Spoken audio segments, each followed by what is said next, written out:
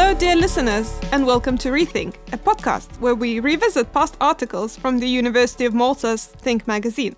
Looking at the pioneering work done by the researchers, we catch up with them to see how far they have come since they appeared in the magazine. My name is Daiva, and this time I am joined by my co-host, Shruti. Hello, listeners. Today we have with us Professor Alan Deidun, who's going to be speaking to us about microplastics.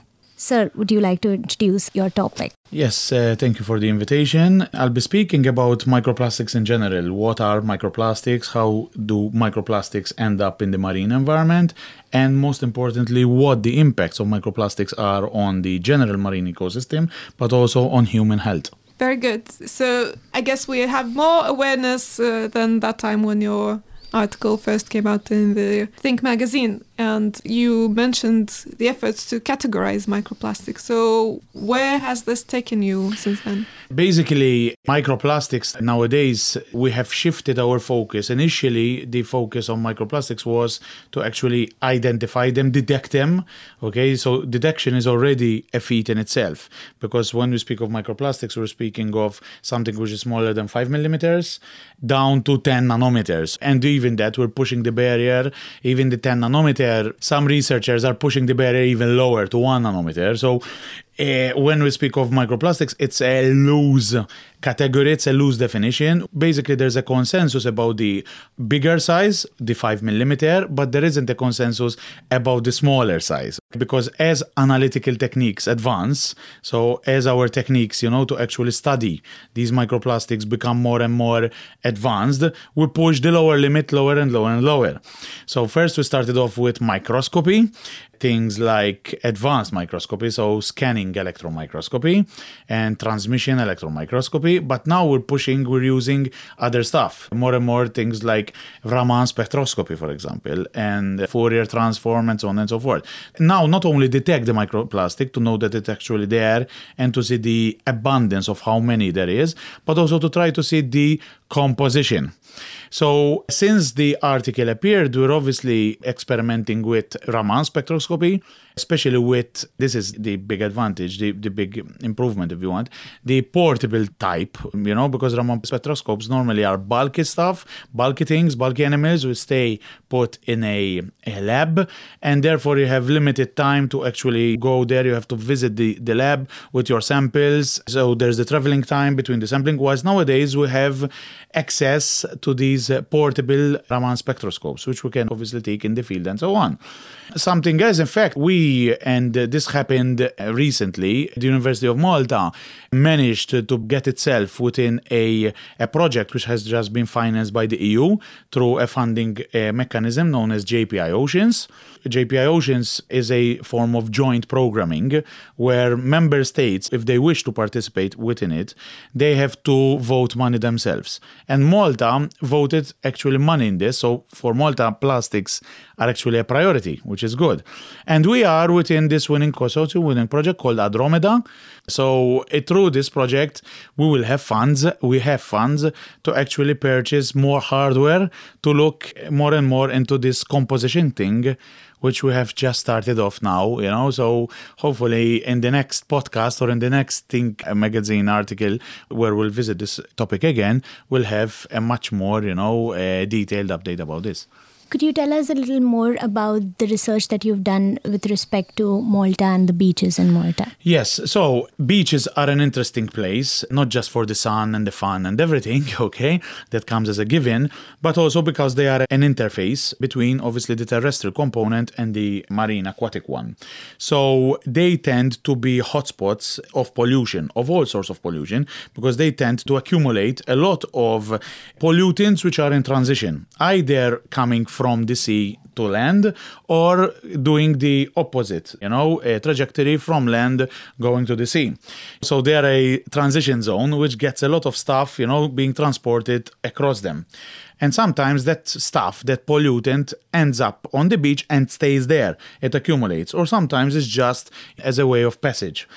what we did was, even through a master's research project, which we had over the course of 1 year, we looked basically at different beaches on the Maltese Islands. We had beaches, and these beaches, the way they were chosen, they represent different typologies of beaches. So we had an urban beach, like, for example, Pretty Bay, which is in Birzabuja, in an area which is, highly residential and so on. And even you have an industrial port, free port close by. You have Adira, which is heavily touristic, and it points towards the northeast, so even the aspect of the beach is important. And you had 2 beaches on the other side of the island, facing the northwest, Golden Bay and Dain Tuffiha. And basically the student took course of sand along different transects on every beach at different distances from the sea, and also took vertical profiles. So even took course not only at different distances from mean sea level, but also at different heights in the sand column. And he sieved the sand on site, and he extracted the microplastics on site to see how much actually microplastics there is. What he did as well, so he did this regularly every month, but then he also did what is known as phenomenology. So he studied phenomena. When there was a heavy storm, a big storm, heavy rainfall, he went the day after, and he studied also the amount of microplastics which accumulated at the back of the beach. Normally in Malta, we have beaches at the mouth of valleys. So behind every beach, there's a valley. So there's a lot of runoff in the wet season, in the rainy season. We get a lot of runoff from land, reaching the beach, normally traversing the beach and ending up into the sea. And he found out that after heavy rainfall, there is a spike in the amount of microplastics at the back of the beach. So this sort of taught us to revisit our paradigm, where we thought that microplastics were coming on land, reaching beaches only from the sea, from seaborne sources. But now we know that besides that route, there's also the terrestrial one.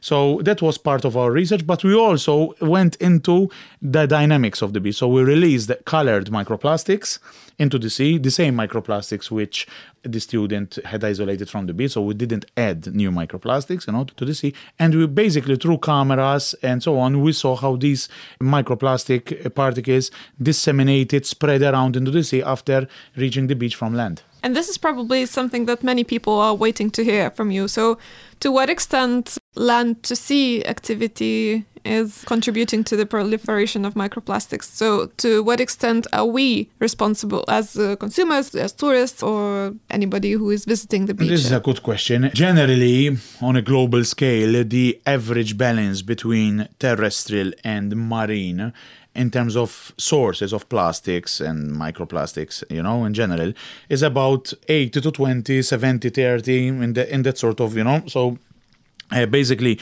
around one fourth of the plastics which we find on beaches or in the sea itself originates from sea-based sources, and about 3/4 originates from land. And in fact, plastic is not meant to be in the sea. And human economic activity is currently just based on land. Okay, through Blue Growth strategy and so on, we're trying to push further economic activity out at sea. So our research, confirms this, that most of the plastic comes from land, but we had never thought of this, through this perspective. We normally thought of the plastic as macroplastic, the big sheets of plastic coming from plastic bags, plastic bottles, caps, blah, blah, blah, being simply discarded on land, either on the coast after a barbecue or when people go to the beach, blah, blah, blah, or further inland, and they simply get blown by the sea, or simply by the wind, or they find themselves. But we always thought about the macro stuff, the big stuff. But now, through our research, we also showed that you could have the microplastics, which are on land because as a result of the fragmentation of the big chunks of plastic through UV, through any form of physical and chemical attrition, which broke down these big chunks into smaller chunks. And through these temporary streams, because in Malta we have these temporary streams in the form of runoff after heavy rainfall, they end up on the beach. So it's not just the plastic that we see, but it's also the invisible plastic, which is moving from one compartment to the other. There is some microplastic in fabrics, for example. Of course, and then there is, this is something which has never been actually researched locally, but obviously in the Mediterranean, on the European scale, and even globally. There's a bigger volume of literature on this, which is the sewage treatment plants, for instance, whereby every time, obviously, we wash our clothes through laundries and so on, there's a lot of textile fabrics ending up into, and most of the sewage treatment plants around the world, if not all, are not equipped currently to actually block these textile fabrics. So when speaking of litter, it's much wider than just synthetic polymers that are plastics, because there are other synthetic polymers that are used a lot in, like nylon, for example. Nowadays, there's a lot of nylon in our clothes. And then there's a lot of nylon, for example, in fishing gear. Nylon rope is extremely popular with fishermen, and you don't blame them because it is cheap, it is strong, very tough, and it's easy to find, it's easy to transport. So it's very difficult to find an alternative, because we have to look at alternatives, obviously, when we speak about the management aspects. And there's a lot of nylon on the seabed from, for example, at the end of the Lampugi fishing season, which starts in August every year, and it extends till the end of the year, basically. And at the end of that fishing season, what they do is they cut off the floats, the fishing aggregating devices, which consist of these pieces of jablo to which there you have palm leaves attached, and they are anchored to the seabed through long nylon ropes. And at the end of the fishing season, those are cut off, and the nylon ends up even at hundreds and sometimes even thousands of meters, as we know from ROV footage and so on. So you cannot get away from litter. It has invaded all compartments, basically, land, coastal, and even marine. And when we think about hygiene products as well. Yes, and especially there's a lot of plastic, when don't think about this, a lot of microplastics in cosmetics. And when you make people aware of this thing, even in tap water, there was this statistic coming out which made people, quite stunned people, literally, where it said that we're consuming on average about 2,000 milligrams, which is 2 grams, of plastic on a weekly basis. So that is the equivalent of the amount of plastic in a credit card. And most of that, which is, I think 90%, comes from the water we drink. Most of it from bottled water and from tap water, but if you drink simply, and this is what happens in Malta, because people still have misgivings about using tap water to drink directly from the tap, even though it seems that it's completely safe. This has historical roots, because in the past, tap water wasn't always safe in Malta, so this has been inherited, this perception, and people nowadays still are quite hesitant to use tap water. But if you rely solely on bottled water, your exposure to microplastics is higher than people who drink tap water. So 90% comes from that. The remaining 10% comes from consuming shellfish. And the reason is that shellfish, compared with fish, shellfish, you eat the entire organism. You eat even the digestive gland, where the shellfish, so we're speaking bivalves, oysters, scallops, whatever, would have accumulated the microplastic in the digestive gland. So you'd be eating everything, And there's also a small percentage, for example, from other forms, for example, from beer, and so on and so forth. So that made people think that this is no longer something which is affecting other organisms, the ecosystem in general, but affecting our human health. And there was also the study last year where they found the first evidence of microplastics in human stools, in excrete and so on. So microplastics are no longer in the environment, just in the physical environment out there, they're also in our system. There's no escaping them. Exactly. Let's hear the article which appeared in the 25th issue of Think in September 2018.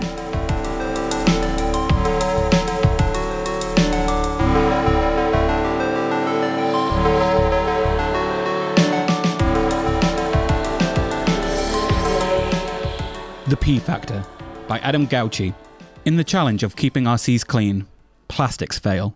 And yet, during the last decade, we produced more of it than in the last 100 years combined. Dr. Adam Gauci writes about his team's effort to categorize the plastics from Malta's beaches and how those efforts will contribute towards the war on plastics. Plastic is convenient, it's cheap, it's versatile, and it's useful. The trouble is that it never goes away. While plastic is recyclable and can be reused in the form of lesser quality plastics, it can never be completely eliminated. Instead, it breaks down into smaller and smaller fragments, called microplastics, that stay in the sea. The only way they are ever removed is if a fish eats them. Coloured ones look especially tasty. Or if they enter some orifice of ours while we're enjoying our summer sun on the beach. Next time you're sunbathing, sift your hand through the first 5 centimetres of sand and count all the small, smooth, rounded plastic fragments. you pick up. That's the stuff we're talking about. A whole movement has started to take shape in recent years, raising awareness about the damage plastics are causing. If you've never received a Facebook invite to join a cleanup campaign, you're following the wrong friends. However, there are so many questions that still need answers. What's the source of these fragments? The land or the sea? Are there more fragments closer to the waterline? At which depth in the sand and water will you stop finding them? What can their number, size, shape and colour tell us about the way they move through the environment? All this informs our understanding of microplastics. With this information, we can identify whether their prevalence increases or decreases on a seasonal or yearly basis.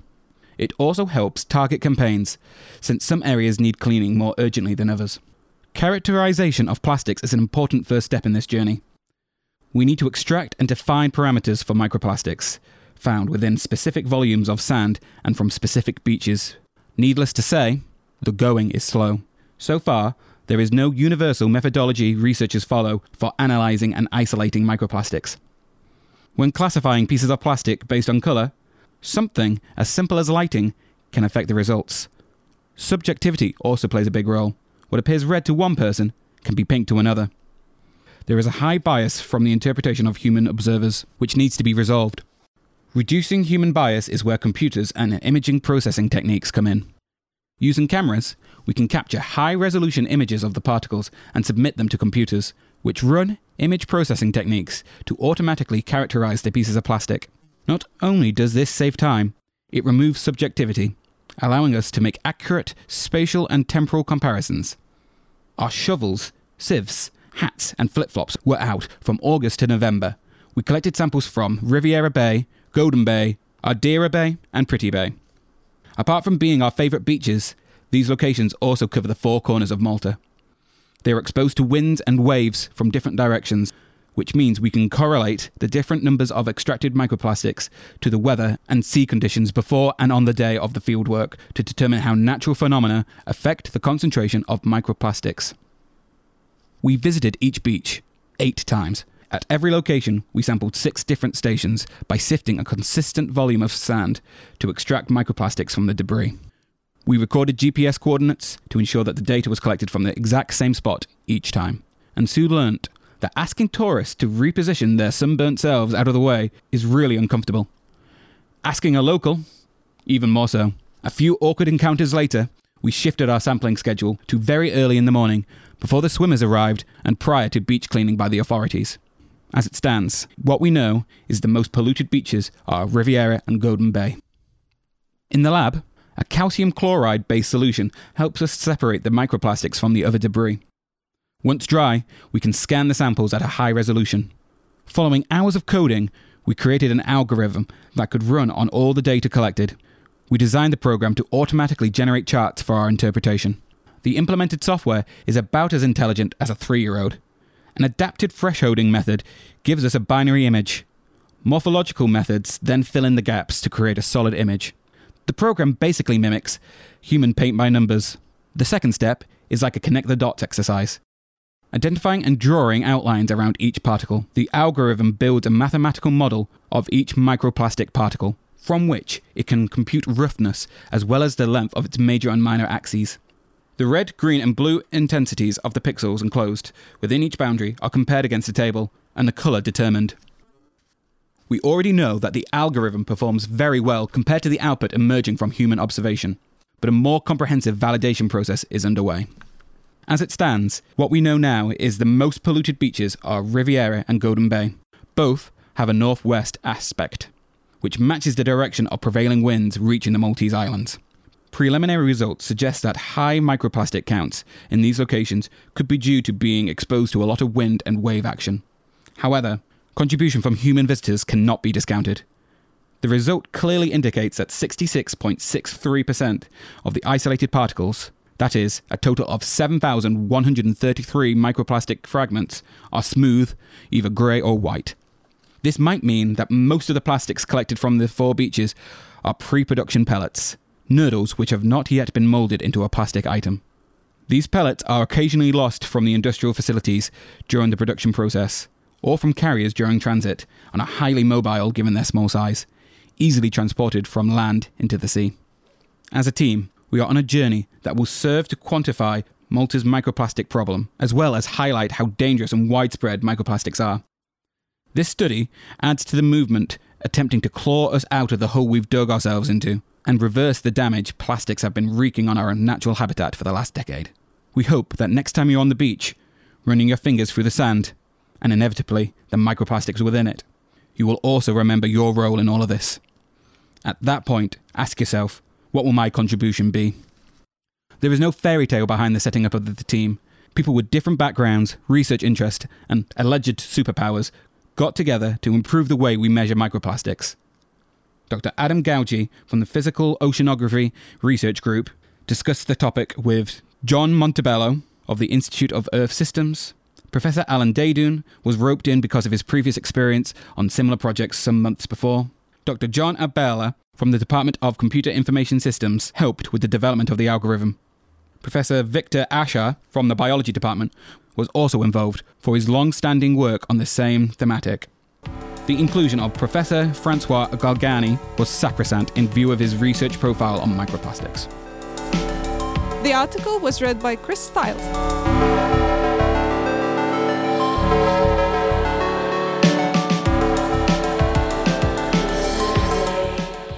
Welcome back, listeners. We're with Professor Alan Daydoun and we're talking about microplastics. I'm Shruti Sundaresan and I'm here with Daiva. The next question that we have for you, sir, is the article mentions something about the northwest aspect that's common to both the Golden Bay and the Riviera Bay, which have been found to be the most polluted two beaches in Malta. So can you tell our listeners a little more about the northwest aspect? This is a very good point because some of the listeners might know the prevailing wind in the Maltese Islands is the northwest, the Mistral. Last year in autumn 2019, we had strong Mistral winds, especially in mid-December of last year. So it's not because we say it's the prevailing wind, not because it's the strongest, because it blows the most frequently. So when you have a beach, in this case 2 beaches, Golden Bay and Dain Tuffiha, which are very close to each other, which have a northwestern aspect, we consider them as being the most exposed, okay, to wave action. So that might explain, partly at least, why, for instance, a beach like Ain Tuffiha, of the 4 sampled beaches, resulted to be the most polluted, because that was quite a surprise to many, who were following this publication, saying, Ain Tuffiha is perhaps the least impacted from all the 4 beaches, at least to the untrained eye, because there's very little catering establishments on site, there's no residential development on site. It's quite a unspoiled beach, so, but here we're speaking about microplastics, as I said, is a very dynamic thing, and it can easily cross from one compartment to another. One of the reasons might have been also for this result that Ain Tuffiha has very done, besides the exposure, is the profile, is the topography. You have a steep slope at the back of the beach, and therefore where you have a heavy rainfall, there's a lot of rainfall received by the beach in a very narrow area. So you have a narrow accumulation area. Whilst for other beaches, you have a sort of much larger catchment area, which comes from much further inland. So the microplastics, some of the microplastics, or a large chunk of them, might not make it to the beach because they stop well before the beach, Whilst here you have a steep profile and the beach receives a lot of water in the back end, so to speak, So that might have been another reason. So when you have an unspoiled beach in the sense that there's very little human activity on it, it does not necessarily mean that that beach is the cleanest in terms of microplastics. Okay? In fact, a few years back, I think there was also an incident when there was a massive storm and a lot of microplastics and small plastic pellets appeared on the same beach, on Ain Tuffiha, from the seaward side. So plastic pollution in general, litter pollution and so on, is indiscriminate when it comes to, if it's a beach which is frequented a lot by humans and so on and so forth. So what we throw into the environment, and I think this is the take-home message, might end up into an area which is relatively pristine, which is relatively unspoiled and so on. So there is no protection against that sort of pollution, unfortunately, And how has it been for you to develop this algorithm that tries to map them and track them down? Yes, this is quite an interesting thing because nowadays artificial intelligence in the form of image analysis is being applied to many different sectors. So basically what is done is that you, from an image, Okay, it could also be video footage, but especially for an image, you develop this mathematical algorithm, which is a sort of code, complicated code, okay, but it's, let's keep it simple. Let's say it's a code, okay, which is normally written in some of the most commonly used languages, things like MATLAB and so on, whereby when you submit the photo, you take a photo, in this case microplastics, the photo must be quite a good photo in the sense that you put the microplastics against a clear background, for instance, so as not to confuse, the digital eye, the algorithm, okay? And the algorithm basically extracts a lot of information from that photo and tells you how big the microplastic is, how rough it is, the color and so on. And you might say, why do we need to know how rough it is? Because that gives you an idea of how much the microplastic has been in the ocean and so on and so on. And the color also tells you about the origin, where the microplastic originated from. So can we expect to be part of some citizen science projects on microplastics? Yes, our plan is to incorporate this in some sort of smartphone app, which would be then openly accessed to the wider public, and then to citizen science, as you rightly mentioned. And our aim is to incorporate it in this JPI Oceans project that the University of Malta now forms part of. And in fact, the other partners in the project are looking forward to us implementing this in the future. So hopefully we'll have a new smartphone app which makes this widely available to the public in general. We're looking forward to it. Thank you very much. Thank you for the invitation. That was all from Rethink for today. Tell us what you think about this episode by commenting on ThinkUM on Facebook, ThinkUni Malta on Twitter, or ThinkUni on Instagram. Rethink is produced by Think Magazine in collaboration with Campus FM. Our theme music is by Princess Wonderful. You can find the link to her profile in the show notes. Your hosts are Daiva Repechkaite and I'm Shruti Sundaresan. You can find us on Spotify, iTunes, or wherever you listen to your podcasts. Thank you for listening, and bye for now.